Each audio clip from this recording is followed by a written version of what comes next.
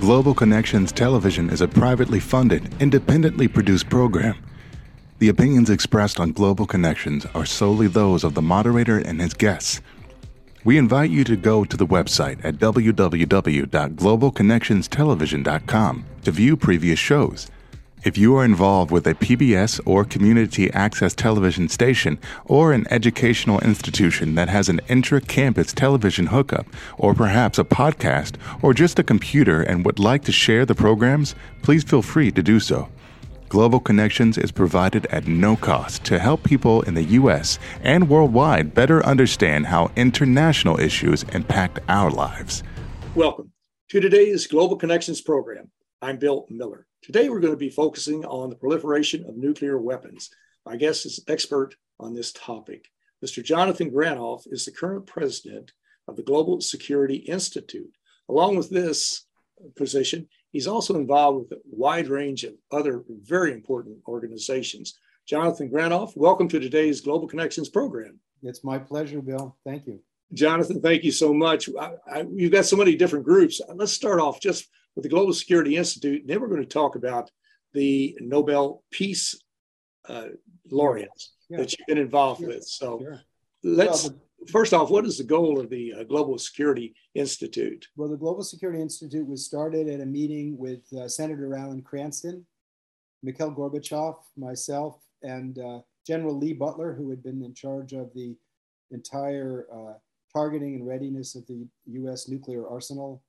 We met in the 1990s at the State of the World Forum and decided that there should be an organization focused on promoting the rule of law and the principle of the abolition of nuclear weapons. And so it was really centered around Senator Cranston's motto, "Nuclear weapons are unworthy of civilization." And he was passionate about that issue, having met with Albert Einstein in the early 1950s, and Albert Einstein personally explaining to him the incompatibility of using nuclear weapons to pursue security and believing that they would never be used. Mm-hmm. So that was the principle of the organization. It has one of the programs is Parliamentarians for Nuclear Nonproliferation and Disarmament, which is now in, I think, over 70 countries, about 800 parliamentarians, multiple parties, who understand that nuclear weapons by accident, design, or madness could be used.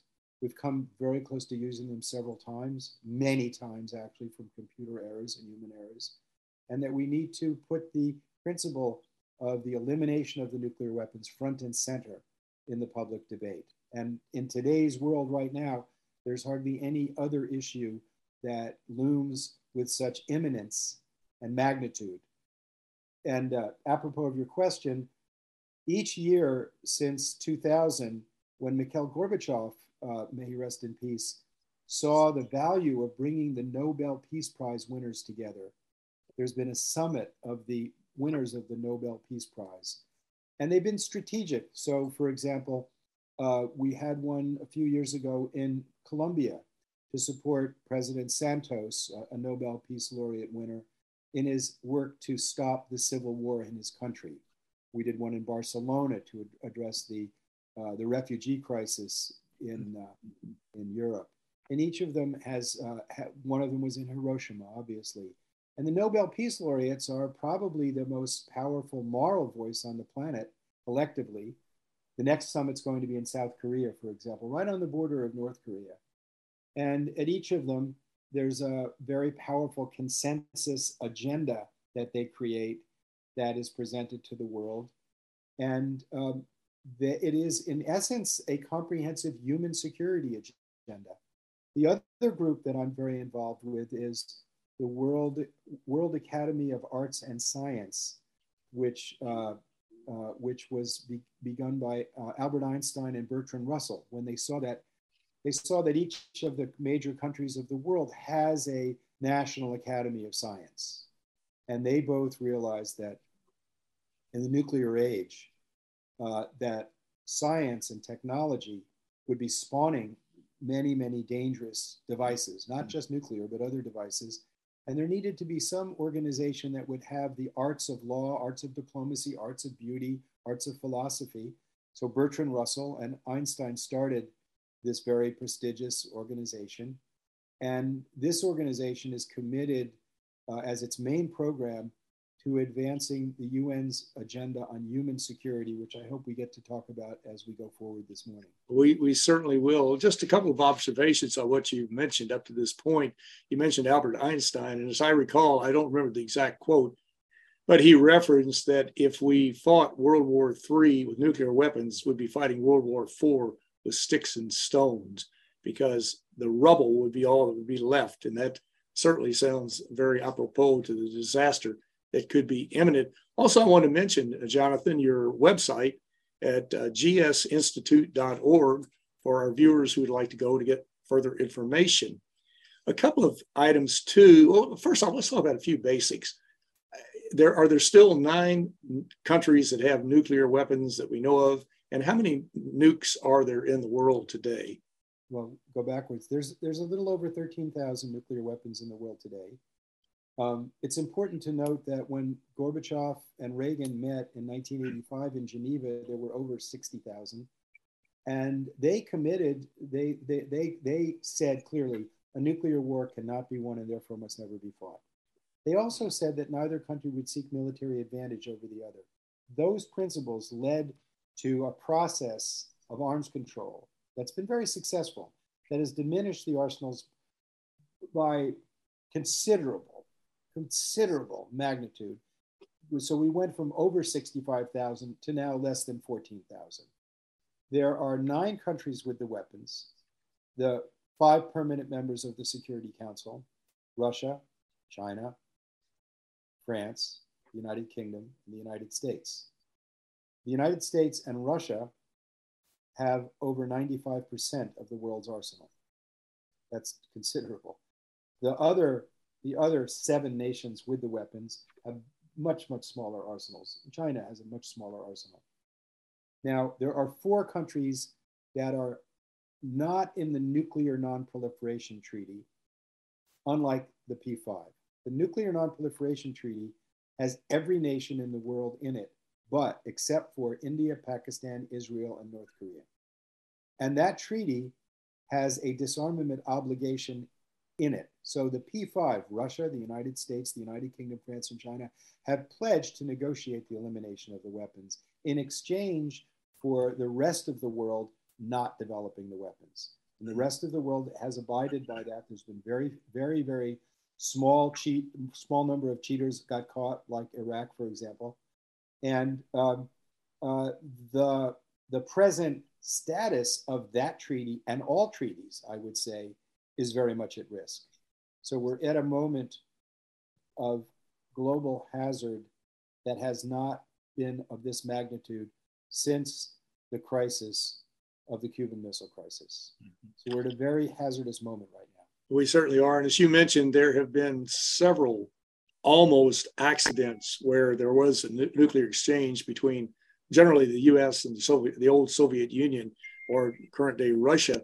I'm just curious, the Non-Proliferation Treaty, you mentioned this a moment ago, and of course this has been sort of the keystone, I guess, of trying to bring the countries together to reduce their nuclear weapons. The Non-Proliferation Treaty, they do a review, is it every 5 years? And they just met in August. What came out of that NPT discussion? Well, I was there so part of the bargain of the Nuclear Non-Proliferation Treaty, which entered into force under the administration of Richard Nixon, was that every 5 years it would be reviewed, but that after 25 years, it would be determined whether it would be extended indefinitely, terminated, or extended for a period of time. So in 1995, there was an extension conference in which it was extended indefinitely, but the countries without the weapons negotiated a promise by the nuclear weapon states that every 5 years they would review their progress on disarmament. So, and the other elements of the treaty. So there was a review conference in 2000 in which the nuclear weapon states agreed to an unequivocal undertaking to move toward elimination, a test ban treaty, to negotiate a treaty to end the further production of nuclear capable fissile material, lowering the status of the weapons politically and operationally, then again, in 2010, a series of other threat-reducing, security-enhancing steps were agreed upon, but these steps have not been fulfilled. That's the problem. So in 2022, it was supposed to be in 2000, would have been the 5-year cycle. It got postponed because of COVID. So in August of this year, the states parties met in the General Assembly of the UN and negotiated a very good document. It called for continuing the START process, lowering the number, lowering the status of the weapons, etc. But over the issue of the nuclear plant in Ukraine, the consensus, and this treaty operates by consensus, the consensus was broken. Russia refused to accept any constraints and mention of the nuclear plant that they have seized in the Ukraine. Consensus was not reached over that issue. And over that one nuclear energy plant, the risk to the whole world of nuclear annihilation is held up. The risk is increased and progress is held up. And cynicism toward the rule of law, cynicism toward the currency of the realm to bring progress, which is trust, cynicism toward the UN system was amplified by the conduct of Russia. I'm very sorry to say it was a very, very disappointing experience. Mm-hmm. What can be done to help change that condition, to make Russia become more of a team player on this and to realize how really dangerous, potentially dangerous this is? Well, they know how dangerous it is. Yeah, sure. Yes. But we don't know, I certainly don't know the psychological state of its unilateral leader, Vladimir Putin. They are not operating under the normal rules. I mean, his diplomats did not know that they were going to invade Ukraine. Up to the week before, he was saying that they weren't going to do it. They know very well that the use of nuclear weapons could end civilization, but they're playing fast and loose with threats. And God forbid we should have a computer era or a similar problem as had happened in the past during this highly intense war that's going on.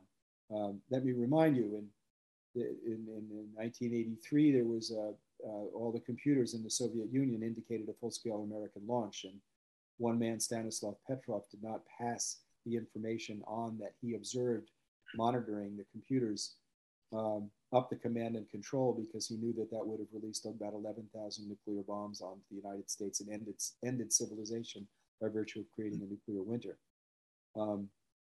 The problem was that it was a unique cloud formation that appeared to be missile launches. I asked him, what gave you the courage and humility to disobey your orders? And he said that he was a computer engineer and he knew computers made mistakes.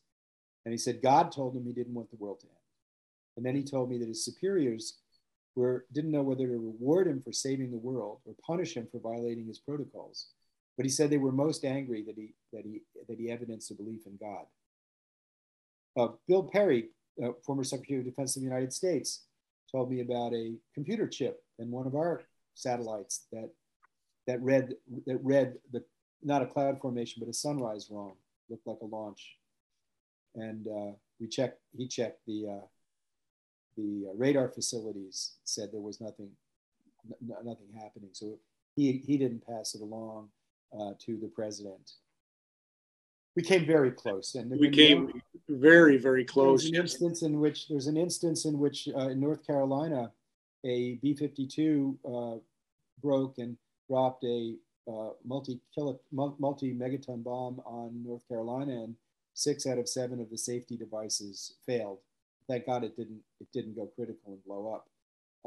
There have been dozens of these sorts of mishaps. There was a weather satellite launched off the coast of Norway in 1995, end of the Cold War, and the Norwegians told the Russians that they were doing it, but it didn't get passed up the ladder. And Boris Yeltsin was told that he had a few minutes to decide whether to launch the Russian arsenal, because this looked like a Trident launch that was going to go and have an electromagnetic explosion over Moscow. Thank God, he said that he wasn't afraid because he knew Bill Clinton. But in each of these instances, It was a human being that made a decision that saved us all. What if that human being made a mistake? And there were mistakes. There were mistakes in the Cuban Missile Crisis. Our Joint Chiefs of Staff in the United States wanted to invade Cuba. We now know that the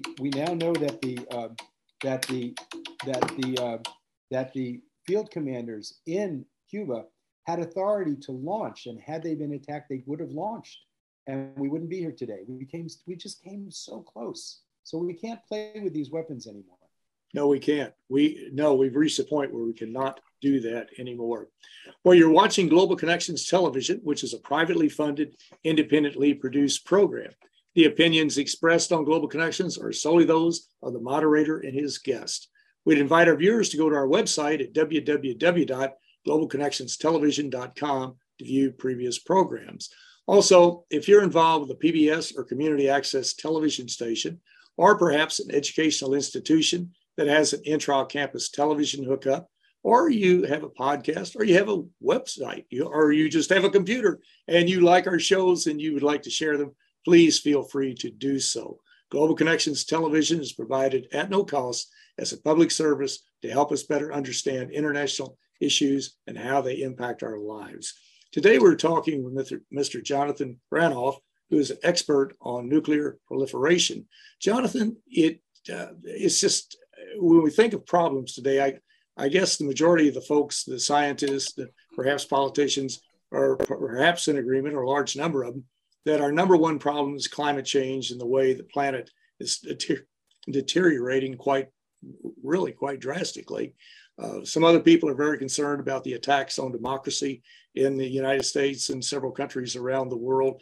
But nuclear proliferation has to be up there, because this is the sword of Damocles that hangs over our head every day, and we don't realize it. What suggestions would you make? You're an expert in this area.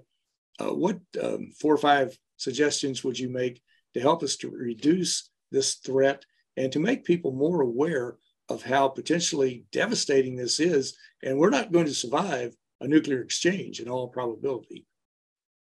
Well, I think that it's incumbent on our political leaders to be challenged by every citizen and ask 3 questions. What are you doing to eliminate poverty, which is now easily eliminatable if a small portion of the $32 trillion that the world has spent on armaments since 2000, $32 trillion, just grasp that amount of money, since 2000 was devoted to eliminating poverty. A small portion of that would do that.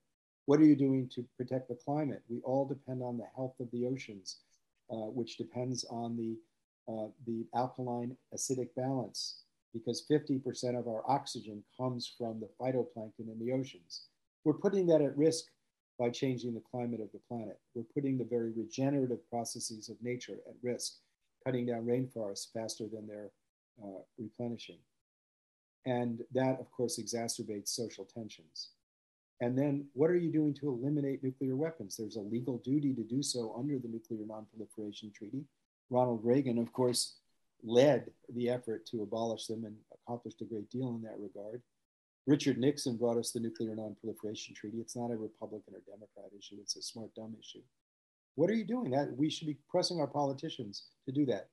And our leaders have to educate the public that not only clearly a full-out nuclear exchange would undoubtedly wipe out the human blessing that the Creator has given us, but even a relatively small exchange between, say, Pakistan and India would throw at least 5-6 million tons of soot into the stratosphere, and would so adversely impact the climate of the planet that the new science is telling us that at least 2 or 3 billion people would starve, and civilization as we know it would certainly not survive. So that any use of these weapons is patently immoral, illegal, violating international humanitarian law, and utterly irrational. So the President of the United States ran on a ticket that the sole purpose of the weapons is to prevent them from being used. That was essentially Ronald Reagan's equation. We should adopt that policy. It's a no first use policy, and we should be putting that before the Security Council of the United Nations, that nations with the weapons pledge never to use them first. Well, that's not just a pledge. That would change operational status. Weapons that you have that are first strike weapons would be eliminated. That would make us all a lot safer. And immediately segregate the nuclear issue from all other issues, because we're all in this one together, no matter whose flag flies over the Ukraine, and commence negotiations on lowering the risk and moving toward a nuclear weapons-free world. That is something that that the International Court of Justice has unanimously agreed needs to be done. There is a treaty banning nuclear weapons. The nuclear weapon states don't want to sign that treaty, but it's incumbent upon them to come up with another route toward a safer world. Presently, it is the policy of both Russia and the United States to be able to use nuclear weapons first. This, I believe, is dangerous and wrong. I think that President Biden should go back to the pledge that he made when he was running for office and push to ensure that nuclear weapons are not used first. And even if the United States made a unilateral pledge that we will not use them first and challenge other countries, that would still be very good. The belief that security is enhanced by modernizing and making the weapons more effective is foolish. The more these weapons are perfected, the less security we obtain. The biggest price of these weapons is not the trillions. By the way, as a citizen of the United States, my government has pledged over $1.7 trillion to modernize the arsenal. And this arms race, it's a new arms race in making the weapons more modern. This is foolhardy. This is the wrong direction. We should be going in the direction of recognizing our collective fate. The fact is, we need human security. No nation or group of nations can protect the climate. It means the whole human family is necessary for that. No nation or group of nations can protect the oceans, and we depend on the health of the oceans. We need a human security approach to that. The pandemic that we're all facing today doesn't carry a passport. We need a human security approach to these issues. Daily life of people is affected by these issues that transcend nationalism and militarism. The wise, since time immemorial, have told us the human family is one. That has been a spiritual and moral aspiration, to have that treating others as one wants to be treated. That spiritual admonition has now become a practical necessity. The idea that we can institutionalize adversity by threatening to annihilate the very future of humanity and thus improve our condition has to be put in the dustbin of history. The fact that we live from that image of outer space in one very fragile planet in an infinite, majestic universe should compel us to see our common interests and put them first. That's the long game. That's the light at the end of the tunnel. That changes the framework. The short game is we have to stop this war in the Ukraine. We have to make sure nuclear weapons are not used there. And we have to find a way of improving our relations so that no country feels threatened. Presently, this war is a true, present, short-term hazard to us all. It must be contained, and we must make sure that nukes are not introduced into the conflict. Jonathan Granoff, that was a perfect summation of what we've been talking about for the last 24 minutes. Perfect. I want to thank you, and thank you so very much for a very interesting and a very informative program. Bill, thank you for putting forward not just myself, but many people who actually are thinking seriously about what's true and thinking seriously about what is of benefit to the common good. Too much of our political discourse has become diluted by the pornography of the trivial.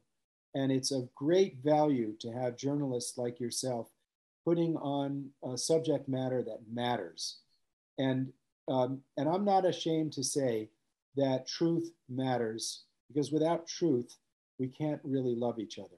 We can only love illusions. It certainly does. And thank you for your kind words, and keep up the good work, Jonathan. You too, Bill. Thank you. Okay. I'm Bill Miller. Thank you for joining us today on Global Connections Television.